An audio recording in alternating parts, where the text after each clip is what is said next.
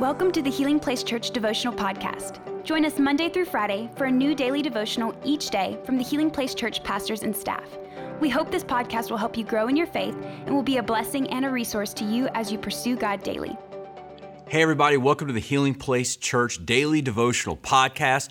We want to welcome all of those who are watching online and those of you who are streaming this on our audio podcast. We are in the Parable of the Kingdom series, and we're going to be looking at the most famous, well-known parable that Jesus tells, and it's called the Parable of the Lost Son. Now, really, it could be called the Parable of the Lost Sons because it's a story about a father, and he has these two sons who live very different lives from each other. But what we're going to see is even though they live completely different lives, in a way, they both have missed the father's heart. But today we're going to just look at the first son who wants to run away from home and take his inheritance and leave. And we'll see about what happens when he returns. In Luke chapter 15, we're going to read verses 20 to 24. And it says this: "So he returned home to his father. And while he was still a long way off, his father saw him coming. Filled with love and compassion, he ran to his son. He embraced him and he kissed him. His son said to him, 'Father, I've sinned against both heaven and you, and am no longer worthy to be called your son.' Verse 22, "But his father said to his servants, 'Quick, bring the finest robe in the house and put it on him. Get a ring for his finger and sandals for his feet, and kill the calf we have been fattening. We must celebrate with a feast, for this son of mine was dead and has now returned to life.'" Key phrase here: he was lost, but now he is found. And so the party began. So what happens in this parable is that Jesus is telling this story, and there's this father, and he has this son who comes to him, and he says, "Look, I am basically tired of waiting for you to die because I just don't really want you. I want your stuff. I want my inheritance now. I'm tired of waiting out your life. I want you to give me my inheritance now so I can go and live the life I really want to live." And this would have been an incredible insult to any parent. And so the son takes his inheritance early, and he goes and he squanders it. He parties, he goes crazy, he spends it all, runs out, and his life just goes down the toilet. And it gets so bad that he finally says to himself, "You know what? I need to come back. I need to go back to my father's house, because at my father's house, even those who were servants, even the lowest person in my father's house was still living better than I'm living now." And so he comes up with this plan. And his plan is this: he's going to go to his father and he's going to say, "Look, I've sinned against heaven.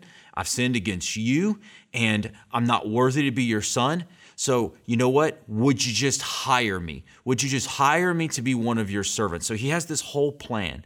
But we see that his plan doesn't go like he thought it would. He shows up to his father's house, and I want to give you a few observations here. The first is I want you to see the initial actions of the father. This is so powerful. You see, it says three things that the father did whenever the son came back. First, it says he saw him. It says he ran to him. And it said he embraced him and kissed him. So he saw him, he ran to him, and he embraced him and kissed him. This is a powerful image that Christ is painting for us of the love of our Heavenly Father. First, it says he saw him. Now, this is key because what Jesus is trying to convey is that when we feel far from God, when we run from God, when we engage in sinful behavior, God still sees us, but not in this like mean, judgy way, like, "I see what you're doing." It's different. It's a seeing of compassion. It's a seeing based on love. And he says with love and compassion in the Father's heart. But then it says he ran to him. And this is a picture of a father who pursues his wayward children. And it says he embraced him and he kissed him. This father showered his love on this son. This is a beautiful picture. The son didn't even have a chance to say anything yet. He just shows up and he's immediately met with the love and the grace of a father. And so look at the response of the son. So the son starts to enact his plan. First, he has a good response. He starts to confess. He says, I've sinned against heaven. I know I've offended God, and I've sinned against you. I know I've offended you. And that's a good response. It's good to confess our sins and to confess whenever we fall short. But then he starts the bad response. Did you catch it? You see, he goes to tell his father that, hey, I want you to hire me to be, I'm not even worthy. I'm not even worthy to be called your son. And before he can even say, hey, hire me, the father cuts him off. He literally just says, okay, I'm going to tell him I'm not worthy to be his son, and then I'm going to ask for a job. And he says, I'm not worthy to be your son. And immediately the father cuts him off. And what does the father do? He proves him wrong immediately. He doesn't even acknowledge what his son is saying. He just immediately reacts. It says he does a few things here. It says he clothes him. It says he puts his robe on him. He clothes him. He gives him a ring. He puts sandals on his feet, and he has the fatted calf killed for a party. I want you to think about these things. So in this moment of unworthiness, this son comes to his father, and he's going to say, I want to work my way back into the family. And the father just looks at him like, what are you talking about? You can't work your way into my family. You can't become a son of mine by just simply trying harder. But I'm going to show you something beautiful. I'm going to show that you're still my son. Even in your rebellion, even in your sin, even in your insult to me, it never changed your status, and it never changed my love for you. It says that he clothes him. And this is a picture of him covering the shame of his son. His son would have been dirty. He would have been stinky from the long journey and the time that he spent in rebellion. He clothes him. He's covering his shame. It says he gives him a ring. Now, this is important because the modern equivalent of this would be like him giving him a credit card. You see, the ring was a sign of authority. And so if he had the ring of his heavenly Father, then he could take it and he can exercise the authority of the Father. It says he gives him sandals.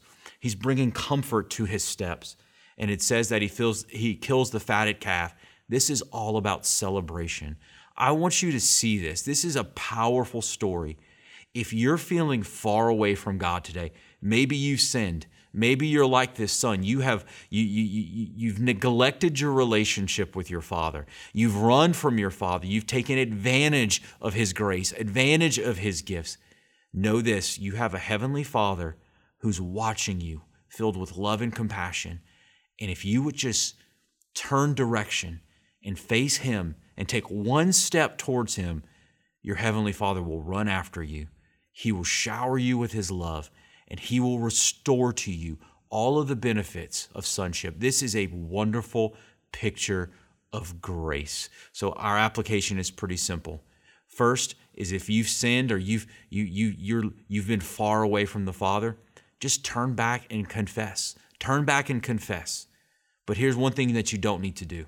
You don't need to try to earn your way back in. You see, the son didn't earn his way in the first time. He was born into sonship. You can't earn sonship. And so here it's silly for him to think he can somehow earn his sonship back. You can't earn it. It's a gift.